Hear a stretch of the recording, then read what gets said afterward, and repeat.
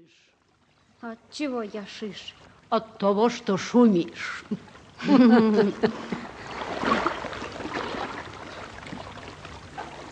Мы с бабушкой на палубе, под ясным небом, между позолоченных осенью шелками шитых берегов Волги.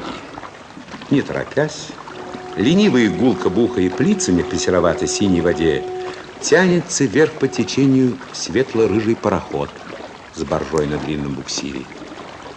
Баржа серая и похожа на мокрицу. Незаметно плывет над Волгой солнце. Каждый час все вокруг ново. Все меняется. Зеленые горы, как пышные складки на богатой одежде земли. По берегам стоят города и села, точно пряничные издали. Золотой осенний лист плывет по воде. Часто бабушка, заглядевшись на берег, забывает обо мне. Стоит у борта, сложив руки на груди, улыбается и молчит, а на глазах слезы.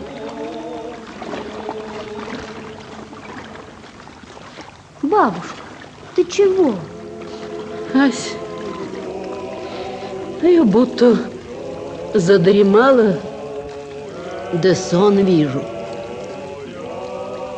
А о чем плачешь? Это, милая, вот радость, да вот старости. Я ведь уже старая. За 6-й десяток лета весна мои перекинулись, пошли.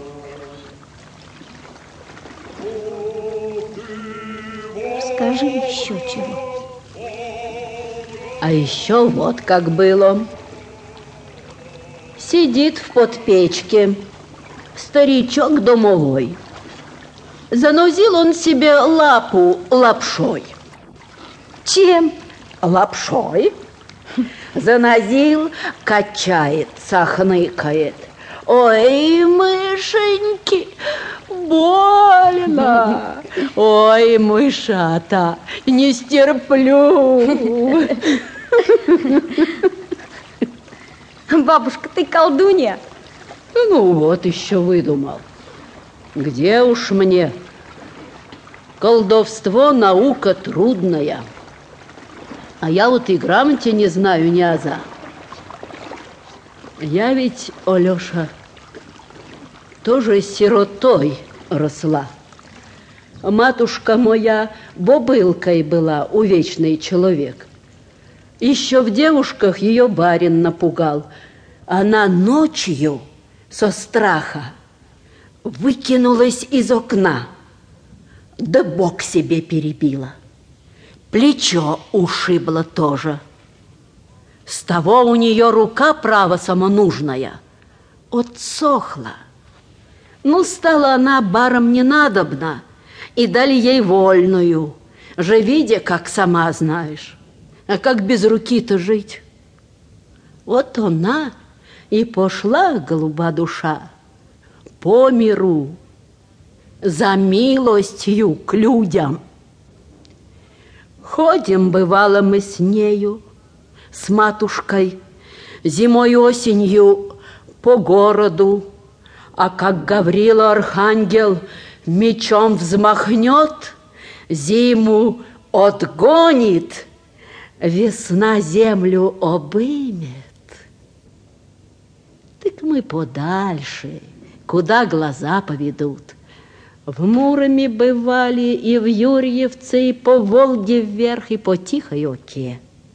Весной-то да летом хорошо по земле ходить. Земля ласковая, трава бархатная, поля цветами осыпаны. Тут тебе радость, тут ли сердцу простор?